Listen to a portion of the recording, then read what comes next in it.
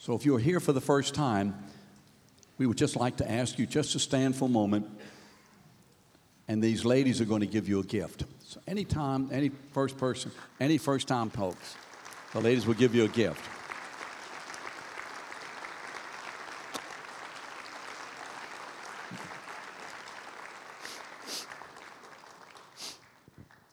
Now, as the ushers come down the aisle to receive the offering, I have two exciting announcements to make. I know that Eric is going to make the mundane announcements. I get to make the exciting announcements. Well, we're going to have another wedding. Amen? We're going to have another wedding. Who is it? Look around. These people are here with us. There's a young man and a young lady whose faces are beaming so brightly this morning that if you were to look at them, you need sunglasses. Jason Duncan and Leah Thomas, y'all stand.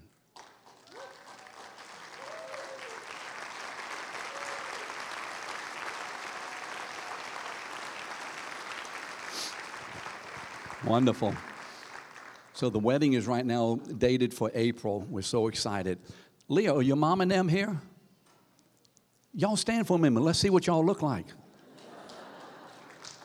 All right. That's the mom and them. Now, I'm going to get in trouble because I didn't ask Warren and Phyllis to stand, but I think everybody knows Warren and Phyllis, right? Okay, great. So glad to have y'all with us this morning. And then another exciting announcement. We have someone with us for the very, very, very, very first time. And I've been told that if I make the announcement, Gina and I will be able to eat at New Orleans Hamburger free for a year. So there is an ulterior motive. Nathan James Basil. Where are y'all? Are they here? Wait a minute. Wait. I can't see you. Anna. Do it again. I didn't see. There he is. All right. Well, that's Blake and Anna, so wonderful about that.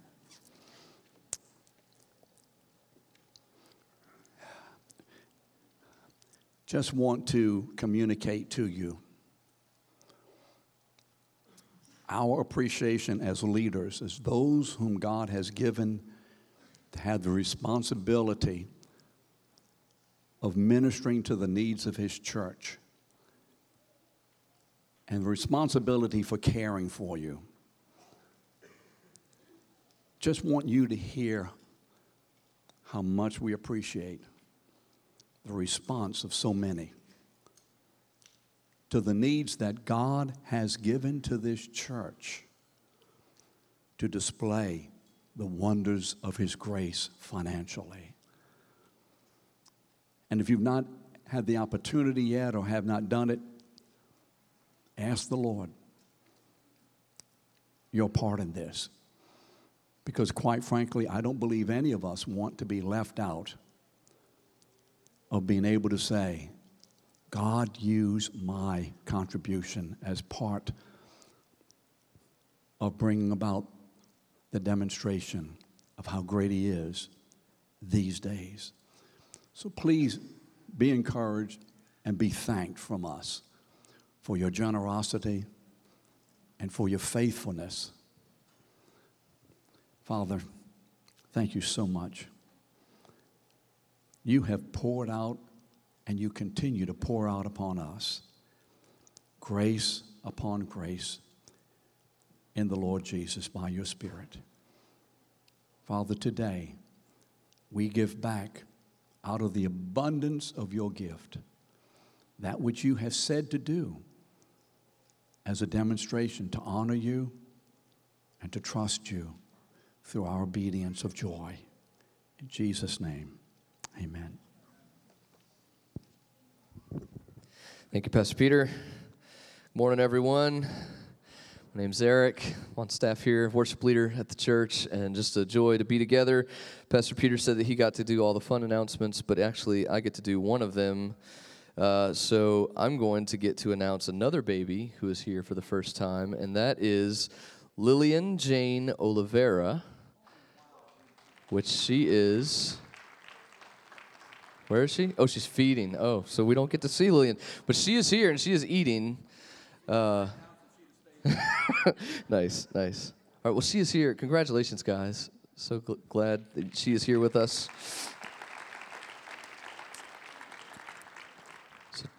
A couple of quick announcements. You guys get your bulletins out. We've talked about this a couple of weeks. Men's retreat is coming up at the end of January. If you haven't signed up yet, you could do that online. You can do that out in the foyer as you leave today. So make sure you're signing up online. If you got questions, go see the booth, and they can answer those questions for you. But that is coming up quickly, so we want to register. I think actually I forgot the date for this. The date for the hotel lodging price. I know that's coming up quickly, so there's a discount on the hotel cost that we're getting by a certain date. If you go ask the booth outside, they'll tell you what that date is because I actually don't know it, but it's coming up soon. I think it's in December sometime. And then also the Christmas musical will be here in a couple of weeks on December 11th and 13th at 7. So we have some invitations that you can grab in the foyer to invite your friends and family, coworkers to come and hear the presentation of the gospel and some Christmas music with us on either of those 2 nights. And kids choir is going to be performing with us. Adult choir, we've got an orchestra that'll be playing, so it's going to be a fun night. Something else that we're doing that I don't think we've mentioned yet on that evening, it's on the back of your flyer. One Heart NOLA, our orphan ministry that we have here at the church with Terry and Brian Rabowski, those guys are going to be collecting new toys and gift cards that night. So if you want to bring some toys to give, you can do that. They'll be happy to take those to some kids in need. So you can read some more information about that on the back card.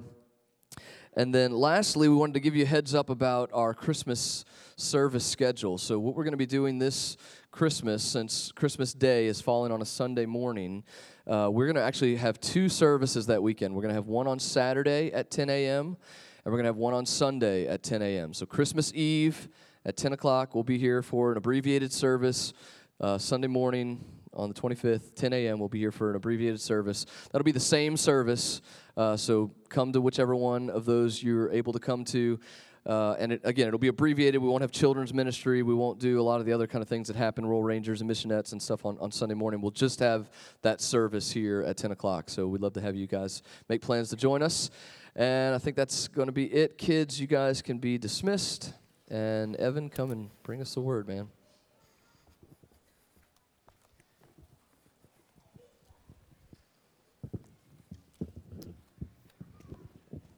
Well, good morning. Trust everybody had a blessed Thanksgiving this week. Honestly, I'm still recovering a little bit from the Turkey Bowl, our flag football tournament. It's the one day of the year that I get to pretend like I'm an athlete.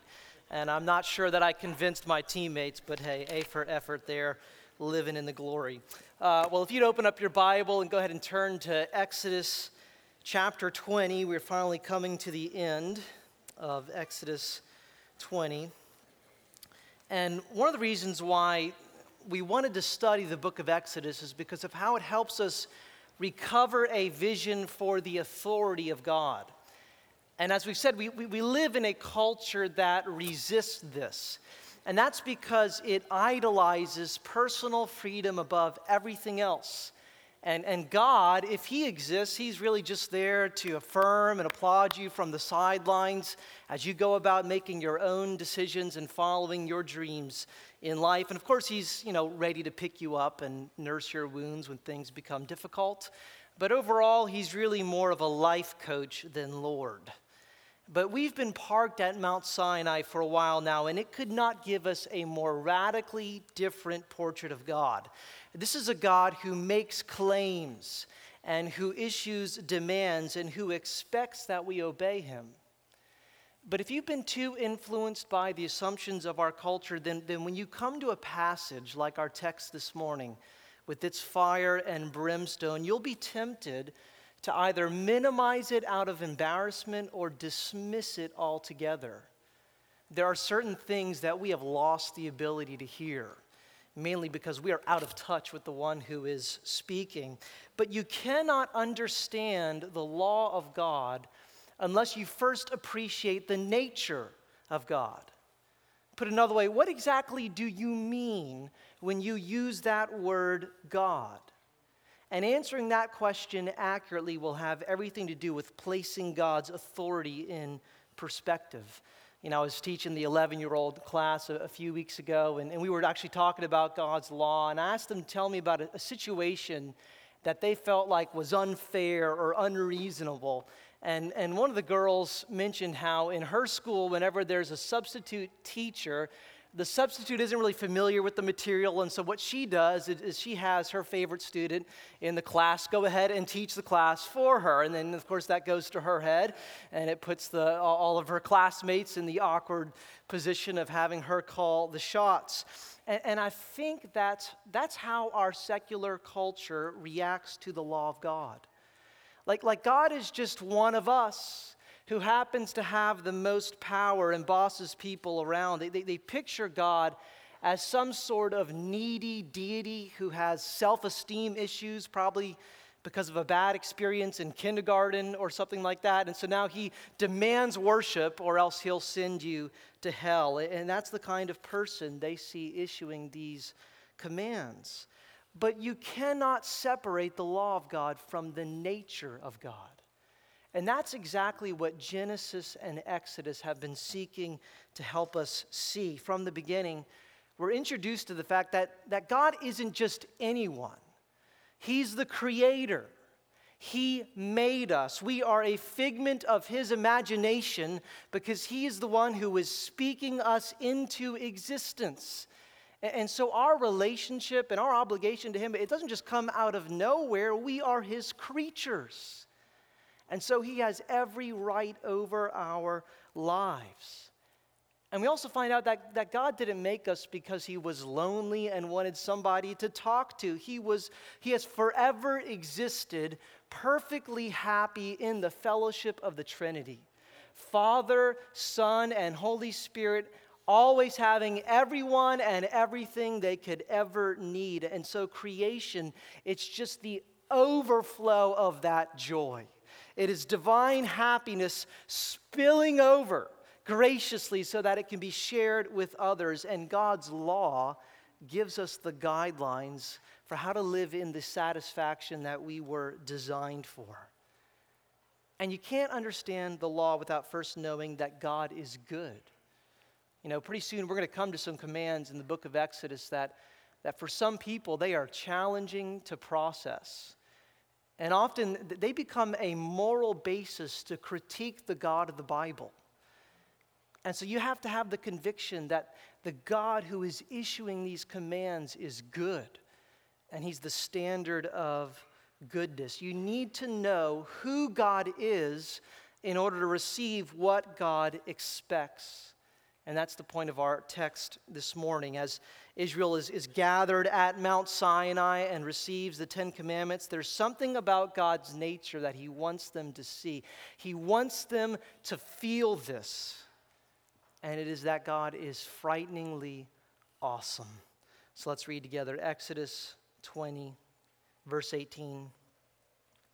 Now when all the people saw the thunder and the flashes of lightning and the sound of the trumpet and the mountain smoking, the people were afraid and trembled, and they stood far off and said to Moses, "You speak to us, and we will listen, but do not let God speak to us, lest we die."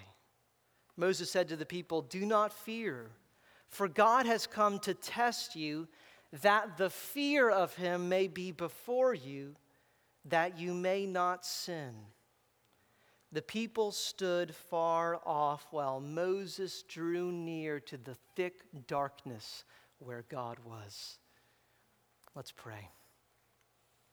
Oh Lord, if we are going to benefit from this passage, it has to be so much more than words, more than just ideas that are getting communicated here, Lord. There is something about you that you want, that you intended your people to see and to experience. And God, we want to receive that.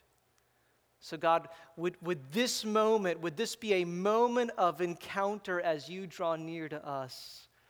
Would we be ready to listen and to receive? We ask in Jesus' name, amen. Well, there are certain people that you meet that instantly leave an impression, and that's typically because they might break conventions or they defy expectations. And my grandmother, Wilda, was one of those. At 4'11", she could walk faster than most people could run. And she was even quicker to state her opinion and fight you for it. I like to think of it like this, she put the wild in Wilda. And she would often say, "I don't get headaches, I give them." And she was just this peculiar mixture of kindness and generosity on the one hand, and then just fierce energy. You know, as you're talking with her, you weren't ever certain, is she about to kiss you and give you money or knock you to the ground? And so she made herself known. Nobody was ever a stranger to her. She was a street rat, and she'd ride the city bus just to act as tour guide. And if you ever had the chance to come across her, you would not soon forget her. And certain people are larger than life like that. Well, there's this meeting with God here. And honestly, it might challenge our expectations. That there is something wild about it, because God's people are gathered around a mountain where there is thunder and lightning and smoke, and they are scared for their lives. And this is all intentional. Hey, this is not by accident. God wants to leave an impression here. He wants to lodge the memory of this encounter in their minds. This is what it looks like when I show up. You know, much of spiritual culture today wants to keep God at a comfortable distance. It's certainly true in the public square, but even in the church as well, that can be true. We're more often after emotional comfort than a real encounter.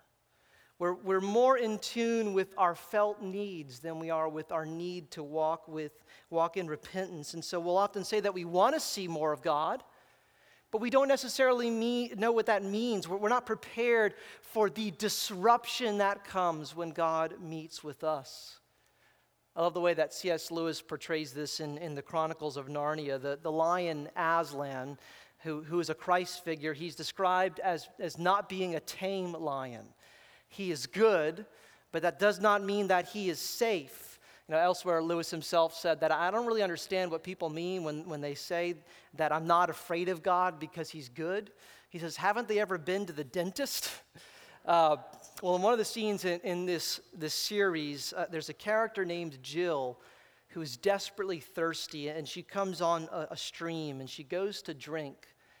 But then she notices a giant lion who is standing by there. And the reader knows this is Aslan. And this will be on the screen. It says, "Are you not thirsty?" said the lion. "I'm dying of thirst," said Jill. "Then drink," said the lion. "May I?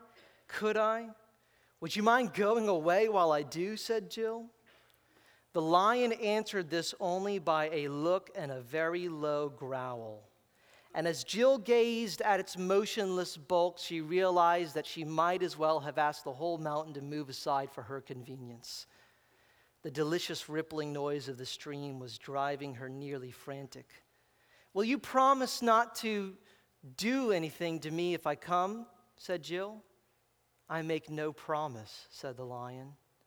Jill was so thirsty now that without noticing it, she came a step nearer. "Do you eat girls?" she said. "I have swallowed up girls and boys, women and men, kings and emperors, cities and realms," said the lion. It didn't say this as if it were boasting, nor as if it were sorry, nor as if it were angry. It just said it. "I dare not come and drink," said Jill. "Then you will die of thirst," said the lion. "Oh dear," said Jill, coming another step nearer. "I suppose I must go and look for another stream then." "There is no other stream," said the lion.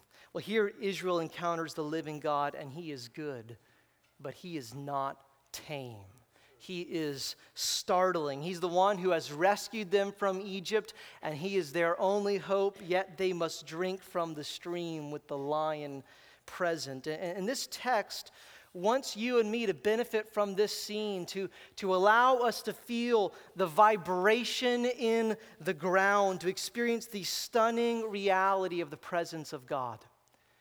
And this is a God who has made himself known. Right here, he has revealed himself. After graciously redeeming his people, he has announced to them his will for their lives through his law, and yet he remains deeply mysterious.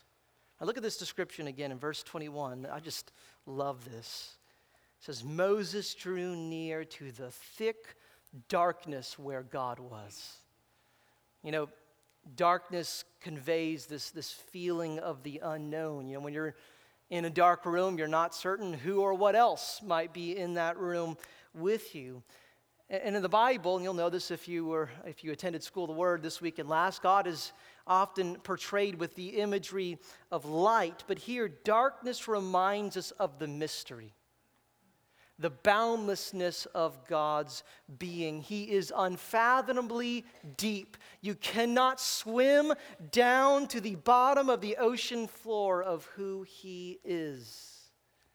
There's something about God that even when he tells us about himself remains inexpressible. I love the way that Jacob described God, Jacob who wrestled with God at night and met the sunrise, surprised to be alive and yet walking with a limp. He called him in Genesis 31:42, the God of Abraham and the fear of Isaac. The fear. He wrestled in the darkness with the fear and would not let him go. And here, Moses draws near to the darkness. There are some sights that are so awesome and so frightening, they just pull you in. I don't know about you, but I have this love mixed with this strange fear of heights. I love to climb things, to get on top of things, to go on thrilling rides that lift you up and all of a sudden drop you down. But I get this feeling, and I don't know if you've ever had this happen to you, when you're standing on the edge of a cliff or up on top of a tall building, that for some reason, all of a sudden, my legs are going to just disobey my brain and jump over. It's just like you're just pulled over. There's something about the edge that you cannot get your mind off of it. It demands your attention. It's all you can think about. And stand in the beauty and the awe of the Grand Canyon, and you dare not tear away your eyes. Now let me ask you this. Does this describe your encounter with God? Do you know God in this way? Or do you suffer from small God syndrome? If we're honest, for many of us, God is not fascinating. He doesn't keep our attention. We're more captivated by the next clickbait headline than we are by our Bibles. We're taken in by some recipe video that your uncle shared on Facebook, knowing full well that he has no intention to ever cook that, and yet by some automatic force, you just keep scrolling down. And yet we don't know what it's like to lose an awareness of time in our prayer closets. There's so many things calling for our attention, and we give it so cheaply. The other day, I saw an ad for Microsoft Edge that said, "Don't just stream, binge watch. Up to 45% more battery life than Google Chrome." Now, I'm not sure what's more offensive, the open invitation to binge watch or the thought that I would actually use Microsoft Edge, despite the fact that Windows 10 keeps wanting to make it my default program. But when was the last time that you found your attention locked upon God? that you could not pull away your eyes, that thoughts about him and perspective of who he is overwhelmed you. You know, some people might say that the problem is that we're too familiar with God, that we've just gotten used to him. But no, our problem is not too much familiarity with God. It is a lack of familiarity. He is small to us because we've never drawn near to him in a way that allows him to eclipse all of life. We don't know what it's like to have the size of his shadow cast upon our world. And so he is to us silent and ignorable. He's an idea.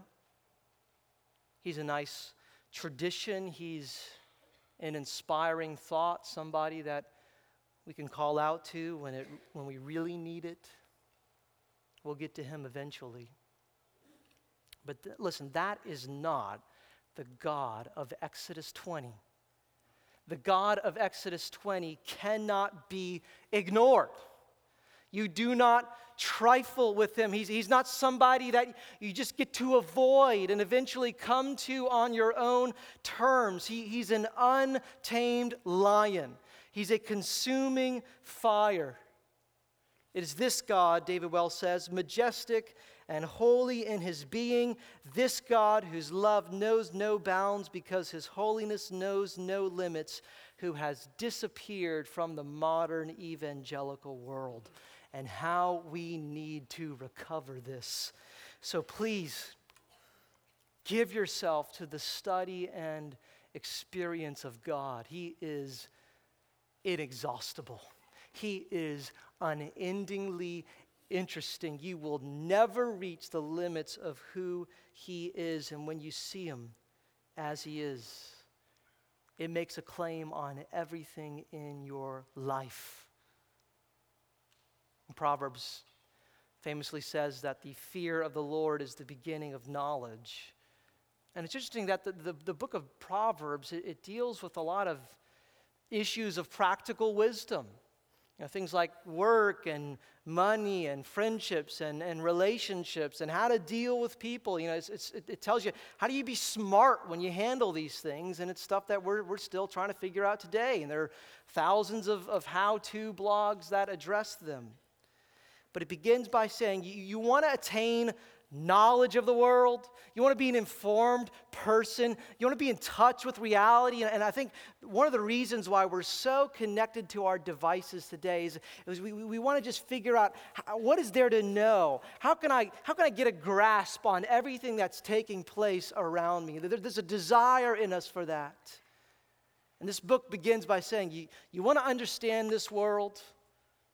Stand in awe of the one who is causing it to be by an act of will, who is the foundation beneath all reality, who gives meaning to your existence and your relationships, and who is relevant for every single one of them. You need a God who is larger than this life in order to be informed about life. If you spend time making yourself accessible to all the data and information and perspectives and opinions out there, but you have minored in the study and experience of God, you have consigned yourself to be uninformed and irrelevant. In the word of Proverbs, a fool. And so learn the value of fearing God. Do not trade in knowledge of him for anything else. Charles Bridges says, after having gone round the whole circuit, after having weighed exactly all the sources of knowledge, Solomon's conclusion of the whole matter is this, that the fear of God in its practical exercise is the whole of man. All his duty, all his happiness, his first lesson and his last. Now, Mr. Bridges here describes the fear of God as a joyful thing, and we're going to get to that eventually. But for Israel here, this was not a comfortable experience. They are shaken to the core. Look again at verse 19. They stood far off and said to Moses, "You speak to us, and we will listen, but do not let God speak to us, lest we die." This is what's going on here. The personal presence of God is unbearable to them. They are begging to not have to hear his voice. There's something threatening about it. Now, why is that, right? Is that just the lightning and the smoke? Are they just really afraid of loud noises? You know what? One year we made the mistake of leaving our dog in the backyard on 4th of July. And she got freaked out by all the fireworks and ran away. And thankfully we found her a week later. But is that what's happening here? Right? It's just overstimulation? No, there's something much deeper. And it is deep in the heart of man. It is the awful feeling of exposure and ruin when you are in front of holiness. There is a moral otherness to God that cuts right through us. It shines upon every hidden motive and every secret impulse. Here before the perfect purity of God, there's no evasion, no positive spin you could possibly place on your actions. They're just seen for their emptiness and their moral poverty. You know, in the vision of Isaiah 6, there are these sinless angelic beings covering their face and their feet before the Lord. And these are innocent creatures. They've never done anything wrong, and yet they feel the need to clothe themselves before God's holiness. All Isaiah can do is curse himself in dread. Woe is me. I am undone. We cannot help but fall apart before this God. And you know, this isn't unique to the Old Testament.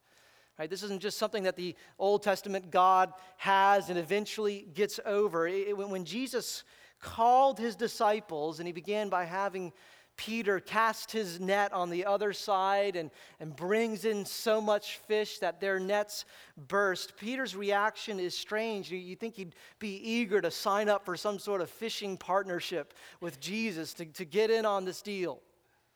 But that's not what he does. Luke 5, verse 8. But when Simon Peter saw it, he fell down at Jesus' knees, saying, "Depart from me, for I am a sinful man, O Lord." Get away from me, because I'm a sinner. And I wonder,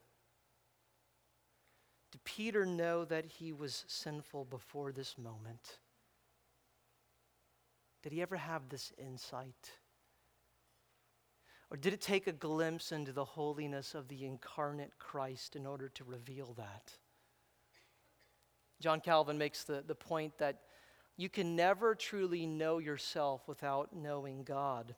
He says, so long as we do not look beyond the earth, we are quite pleased with our own righteousness, wisdom, and virtue. We address ourselves in the most flattering terms and seem only less than demigods. But should we once begin to raise our thoughts to God and reflect what kind of being He is and how absolute the perfection of that righteousness and wisdom and virtue to which as a standard we are bound to be conformed, listen, what formerly delighted us by its false show of righteousness will become polluted with the greatest iniquity. What strangely imposed upon us under the name of wisdom will disgust us by its extreme folly. And what presented the appearance of virtuous energy will be condemned as the most miserable impotence. So far are those qualities in us which seem most perfect from corresponding to the divine purity. hence that dread and amazement with which, as Scripture uniformly relates, holy men were struck and overwhelmed whenever they beheld the presence of God. When we see those who previously stood firm and secure so quaking with terror that the fear of death takes hold of them, nay, they are in a manner swallowed up and annihilated, the inference to be drawn is that men are never duly touched and impressed with a conviction of their insignificance until they have contrasted themselves with the majesty of God. Listen, if you find yourself, if you're just impressed with who you are, and you're trying to figure out why nobody else has discovered that, and why the people in your world have such a problem with your obnoxious behavior and how you relate to them, you haven't drawn near to this God. You don't have any sort of self-awareness because you haven't allowed the blazing light and the mysterious darkness of who He is to cast upon you and run through all that you are and expose it. Here, in this mountain, in God's presence, the contrast is clear. And so the people tell Moses, you go talk to God. But we're not getting close, or else we're going to die. And listen, they're not just being dramatic here. God Himself had told them in chapter 9, you better stay away from this mountain if you want to hold on to your life. We carry around inside of us guilt that's a target that God's justice is locked down upon. If it is my actions and my attitudes and my motives and my private thoughts that are the basis, at any moment God could end me. And He would be perfectly right. You know this? You know this about yourself and about this God? Here's something to consider. Do you ever think about hell? It's amazing how, even for Christians, it can just be the furthest thing from our minds. It can seem almost fictional, but it is real. And it awaits those outside of Christ. But what is it that makes hell terrible? Is it the absence of God? In one sense, yes.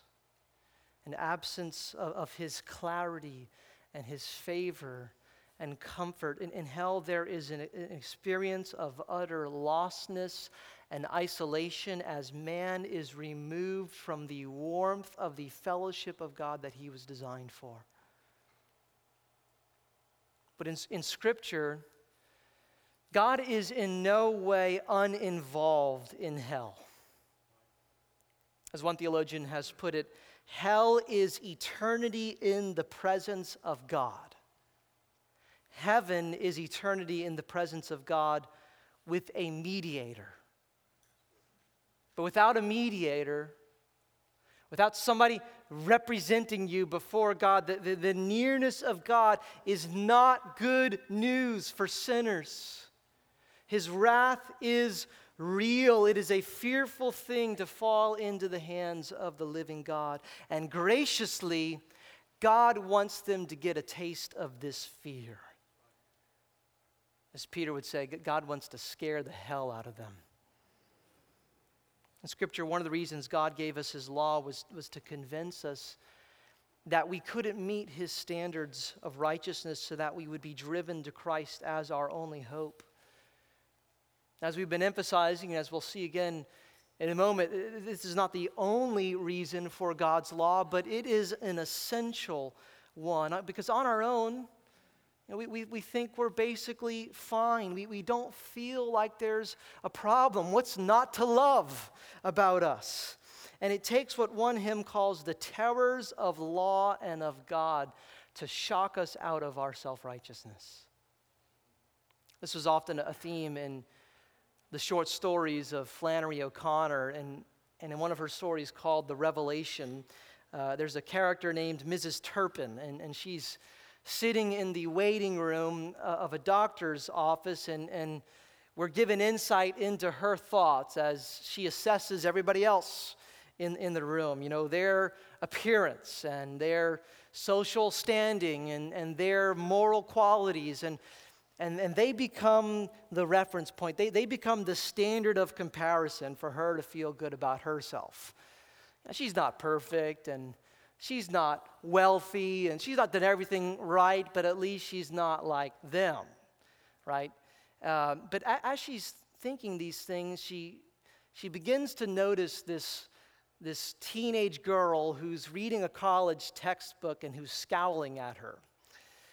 She begins to make polite conversation with the other people in the waiting room, and her internal monologue of self-righteousness continues while she's interacting politely with them. But eventually, the college student takes the book that she's reading and hurls it at Mrs. Turpin's head and lunges toward her and begins to strangle her and says, "Go back to hell where you came from, you old warthog." Now, in the story, this girl's name is Mary Grace. And the law was given as an act of grace to assault our pride. It strangles out our self-confidence and tells us that we are children of hell apart from God. It leaves us gasping for air and desperate for mercy, and so that we're in a place that's ready to receive it when it's offered freely. Because otherwise, we would think we'd be fine without it. And this is what God is doing to Israel at the beginning of their existence. And so they tell Moses, "You speak to us," right? You go to God, and you come back to us, and you represent us. You go between us and this God. They need a mediator. And this is the picture of the one who's to come, the one that Deuteronomy 18 describes as a prophet like unto Moses, who would not only represent us before God, but who would fulfill every demand of the law perfectly, and who would die under the death sentence of the lawbreakers in order to bring us near to this God. How do you dwell with a consuming fire? Only by atonement.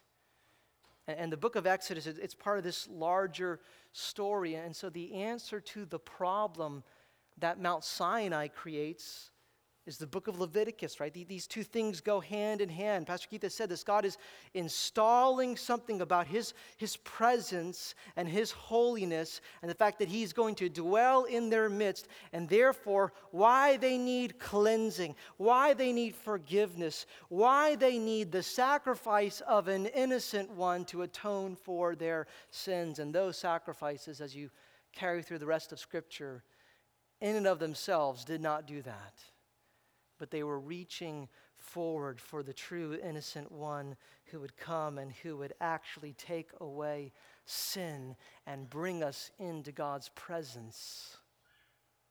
And so that we can sing, "The terrors of law and of God with me can have nothing to do. My Savior's obedience and blood," his obedience to the law and his blood that cleanses us from sin, "hide all my transgressions from view." We take refuge in God from the terrible wrath of God, right? That's the gospel.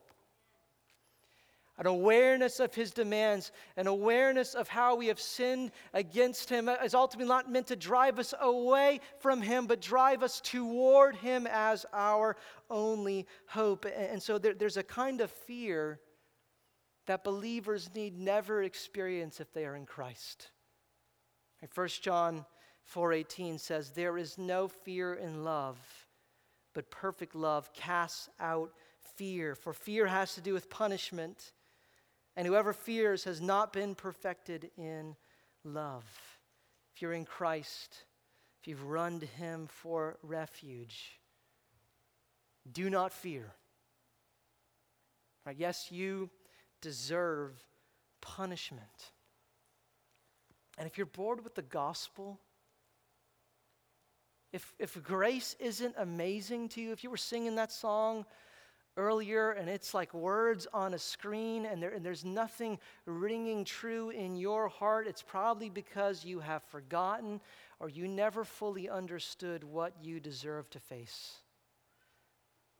and what Christ absorbed in full. But if you're in him,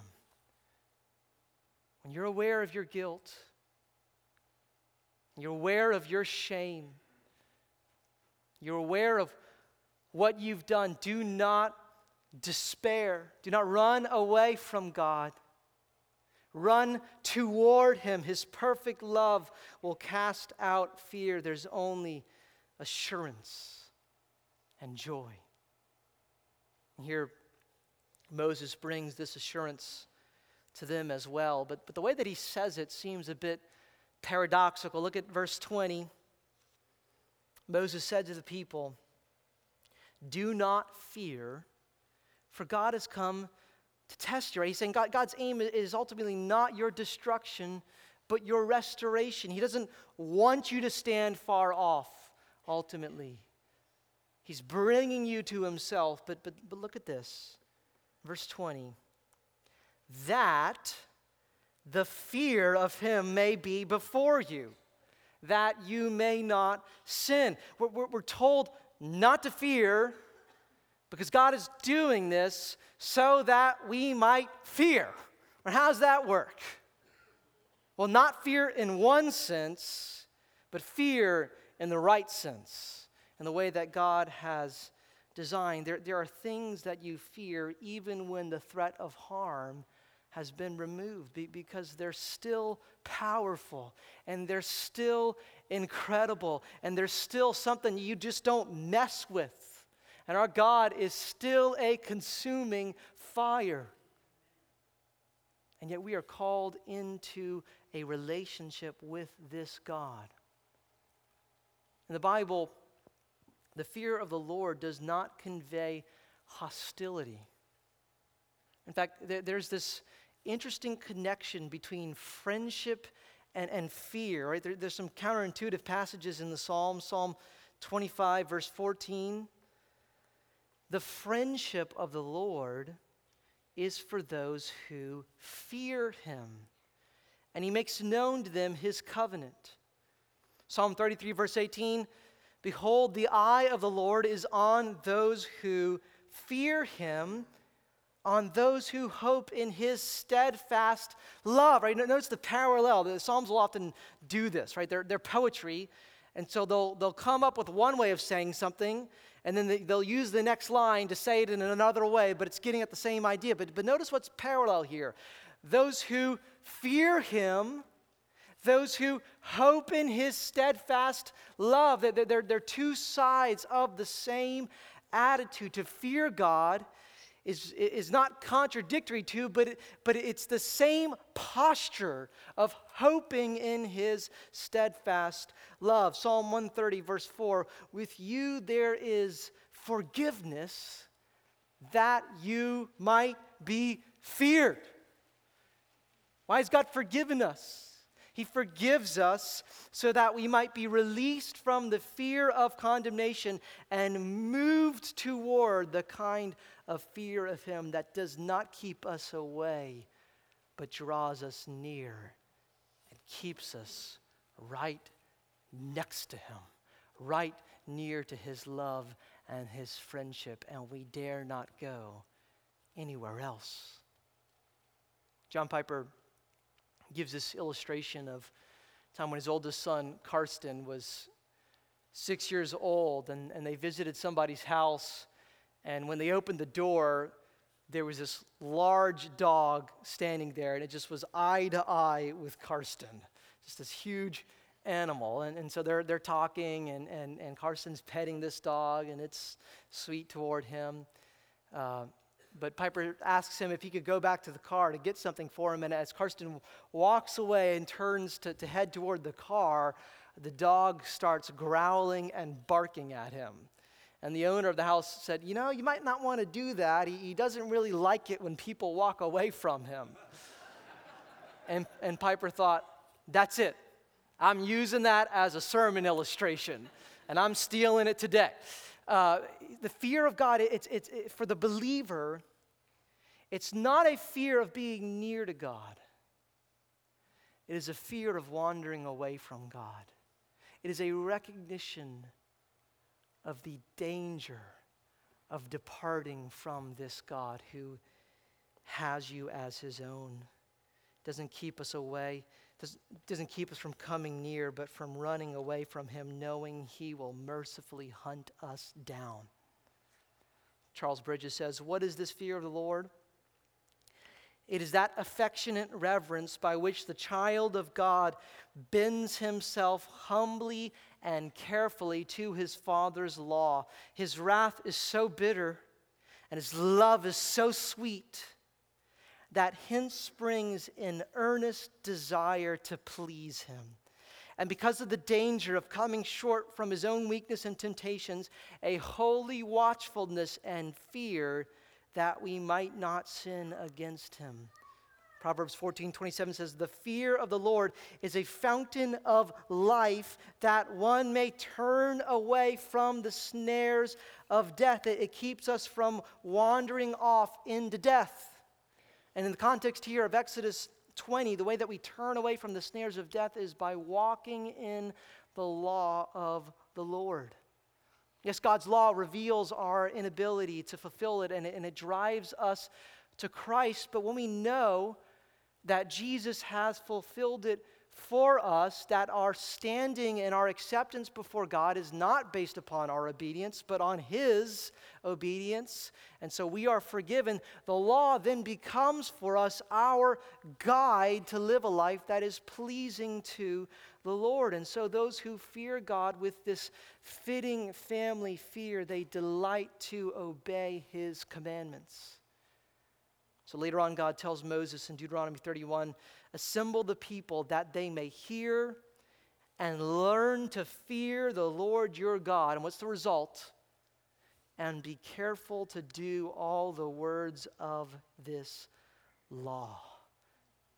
Careful to obey. This is how we fellowship with our Father in reverence. There is a value and a respect for the person of God that causes us to walk in his ways. We do not treat him like he's common, like his word is up for our evaluation, like we get to decide how serious certain expectations are and whether or not that really works for us given our current circumstances and our current needs.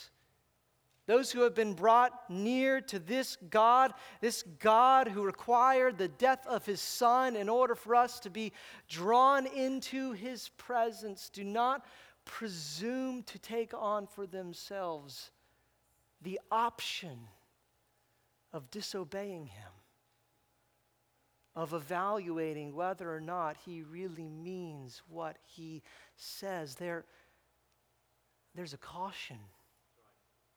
There is a carefulness to walk in what he has revealed. Is this inside of you? Are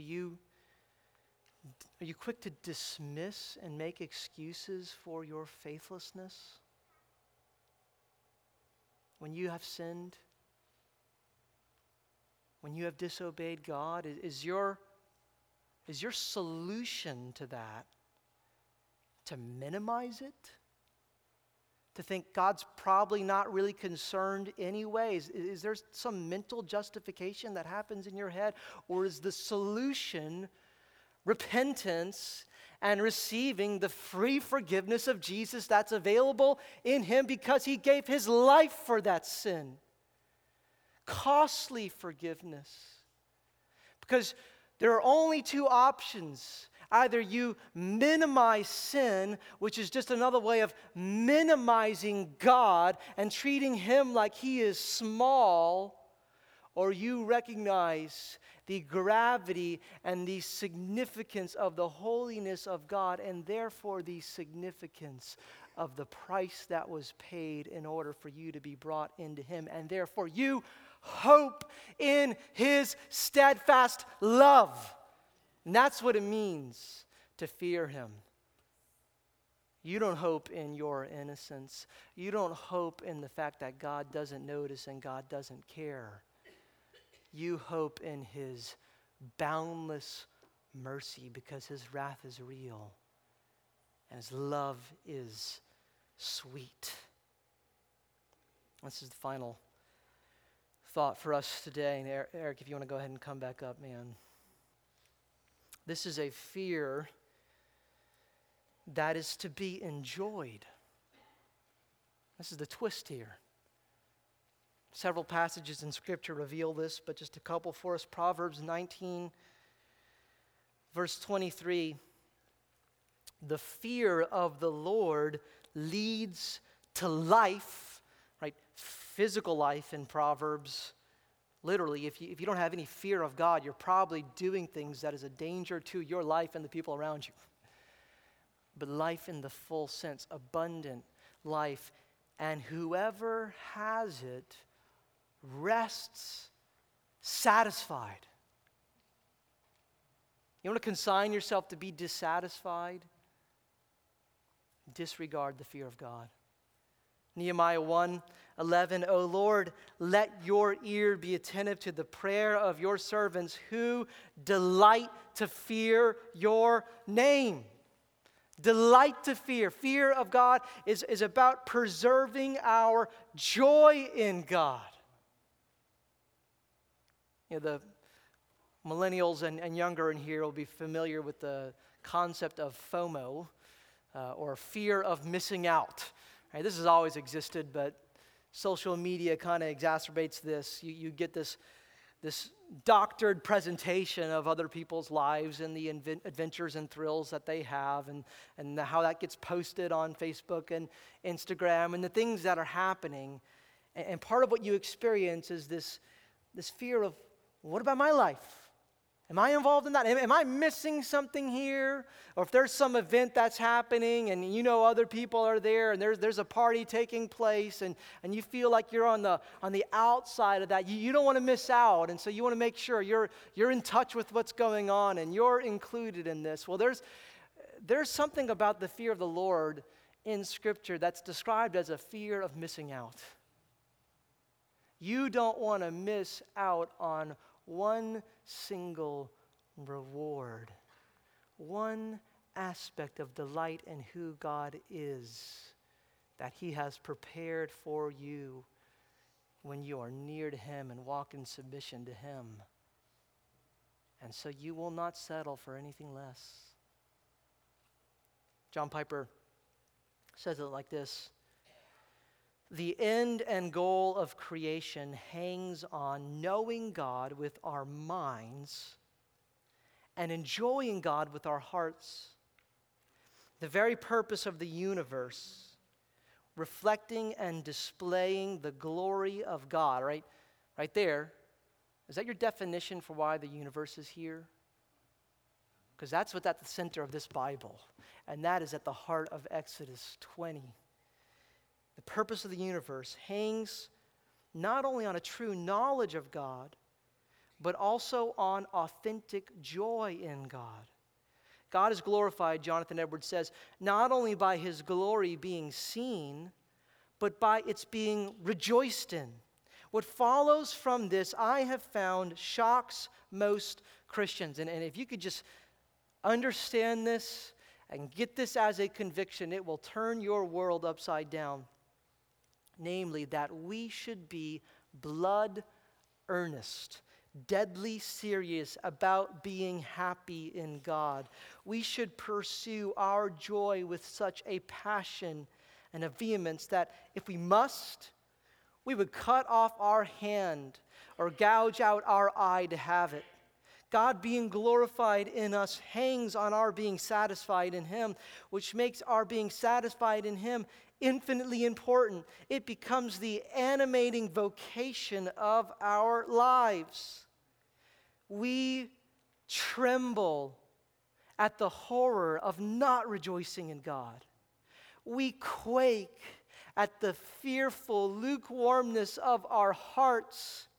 We waken to the truth that it is a treacherous sin not to pursue that satisfaction in God's with all our hearts. Is there any trembling inside of you? Is there any quaking? Is there any concern that you might be deceived for settling for some sort of trinket and empty pleasure in this world while you throw away infinite joy? That's the fear of God here. Listen, often the problem is not that we just want things too much, that we're too much after our happiness and our pleasure. It is that we want things too little. We're too quick to settle for what's cheap and passing. Right? And every single one of God's commandments that we have studied through, all 10 of them are about protecting you from doing that. Right? Last week, you shall not commit adultery. You shall not settle for some passing, meaningless thrill that is outside of God's plan and purpose for your life, for your fulfillment and for your satisfaction. You shall not covet. You shall not chase after thinking that what you really need is more stuff.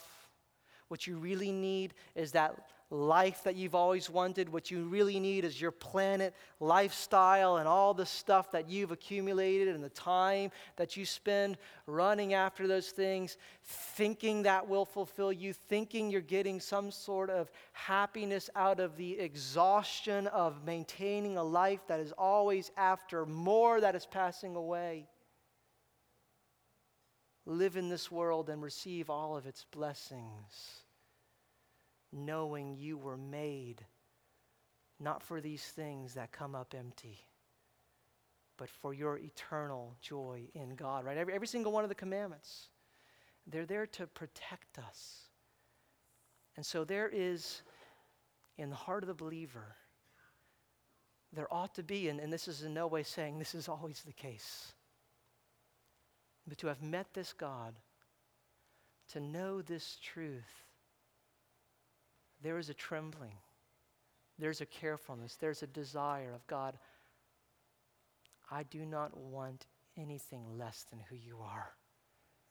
So keep me near you. Growl at me if you need to. Discipline me. Preserve me in the fear of you for my joy and for your glory. Let's stand together.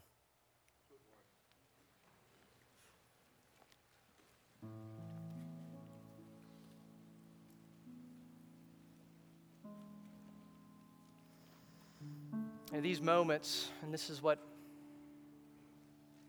God intends to do in this passage, He puts us in the crosshairs of discovering it. Is that what I've encountered? Is this the one that I know as God? Or is He small and easy? And am I thinking that I can come to Him on my terms? Maybe some sort of hope in your goodness, and if somebody were to ask you, why should God accept you? Why should the God of Exodus 20 allow you into His presence for all eternity? The answer you've always given is, well, I think I've been pretty good and tried to do what's best, and Try to be kind to people. You know, I'm not perfect, but not like some other people in this world. Please allow this passage to knock you in the head and strangle out of you any hope in you. Because when you are before God on that day, that will seem so thin. If you've been coming to God on your own terms in a way that doesn't involve repentance, that doesn't acknowledge His lordship and give Him authority over your life, and so you've been okay with having some association with God as like your life coach, as there to give good tips and inspiring thoughts, but not to own you, not to claim you, to say, I've purchased you. Your heart's mine, your affection is mine, your money's mine, your time is mine. If you can't think of how you have ever or now in some way acknowledged Him as Lord, you are taking this God who cannot be contained in creation, and you are minimizing Him into something that you can manage. And listen, that is dangerous. For some of us, we know God, we know the gospel, but He's a whisper in the noise of our life. The mercy of God, the forgiveness that we've received, we continue to be essentially unaffected. Sure, we once knew what it was like to be amazed. God would know me, that He would want me, that He would include me as an object of His affection. Right now, it's relatively easy for you to settle for things like bitterness, discontent, unforgiveness toward the people around you because you are out of touch with what you faced before this holy God. God wants us to encounter Him.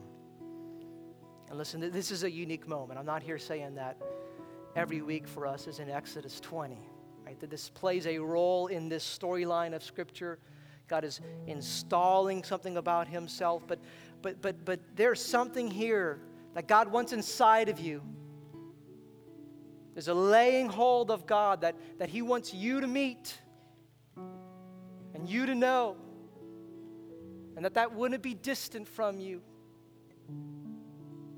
That He would not be small on the horizon of your life, but that His incredible size would cast a shadow over all of your concerns and all of your anxieties and all of your worries. And everything else would be placed in perspective as you stand in awe of the untamable God.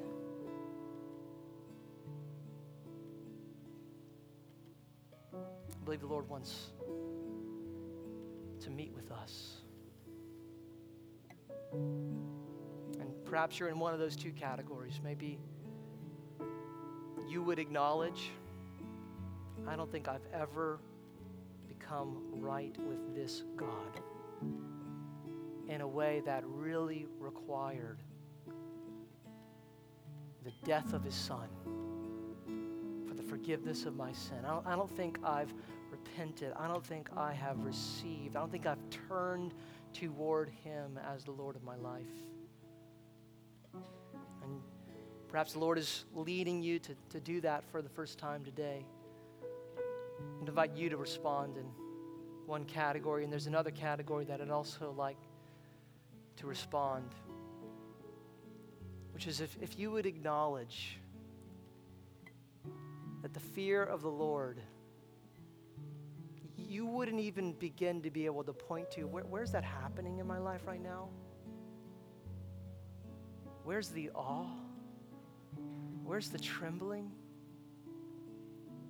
Where is the fight against lukewarmness? warmness.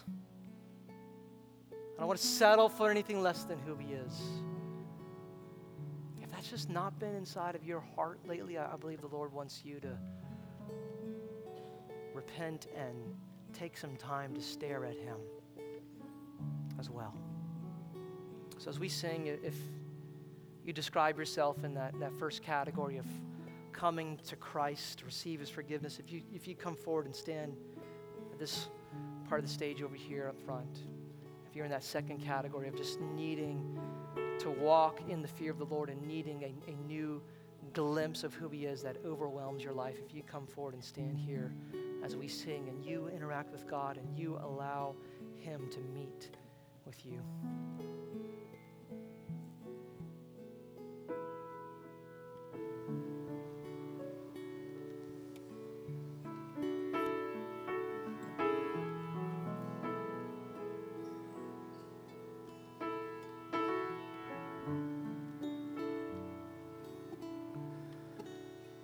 What heart could hold the weight of your love and know the heights of your great worth? What eyes could look on your glorious face, shining like the sun?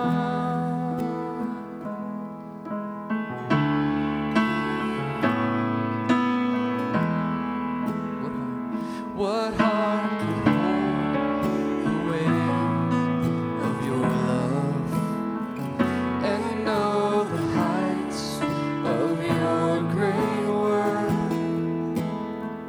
What eyes could look on your glorious face, shining like the sun? You are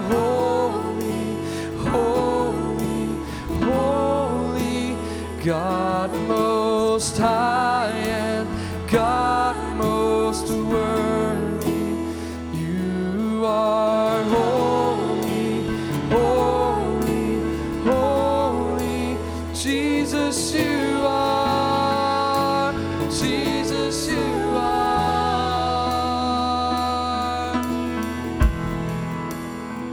Your name alone has power to raise us. Your light will shine when all else fades. Our eyes will look on your glorious face, shining like the sun. Who is like you, God? Who is like you, God?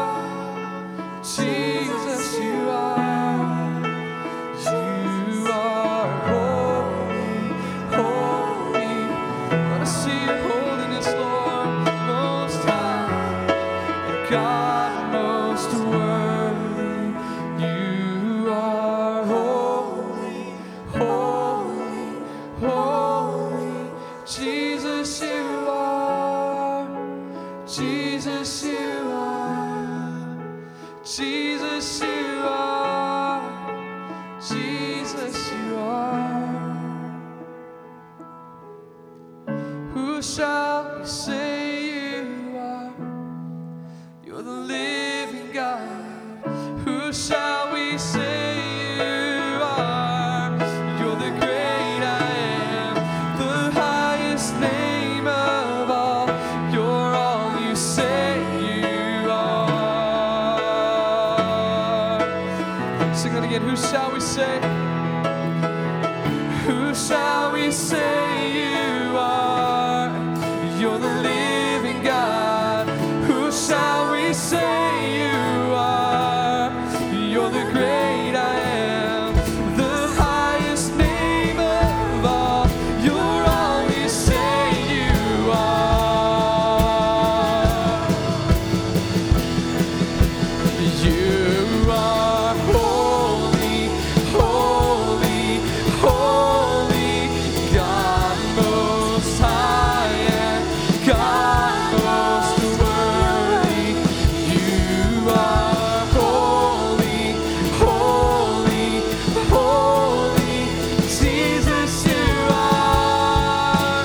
Jesus, you are. Jesus, you are. Jesus, you. We would declare you are. Jesus, you are. Jesus, you are.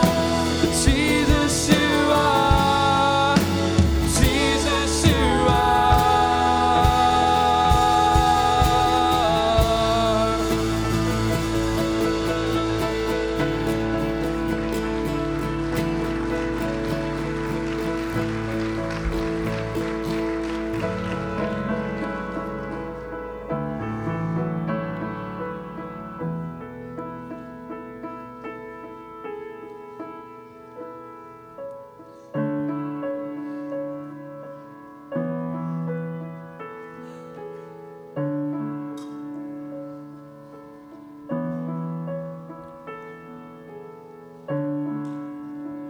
I know some of you guys need to go, but we're just gonna play along some more music. If you want to spend more time up here praying, this is a good word that we heard this morning. It's a word that needs a response to it. So if you need to spend some time responding to the Lord in this word, feel free to do that now. Service is over. Thank you guys for being with us, but we're just gonna let the Lord continue to minister to some folks here. So if you need to leave, please exit quietly.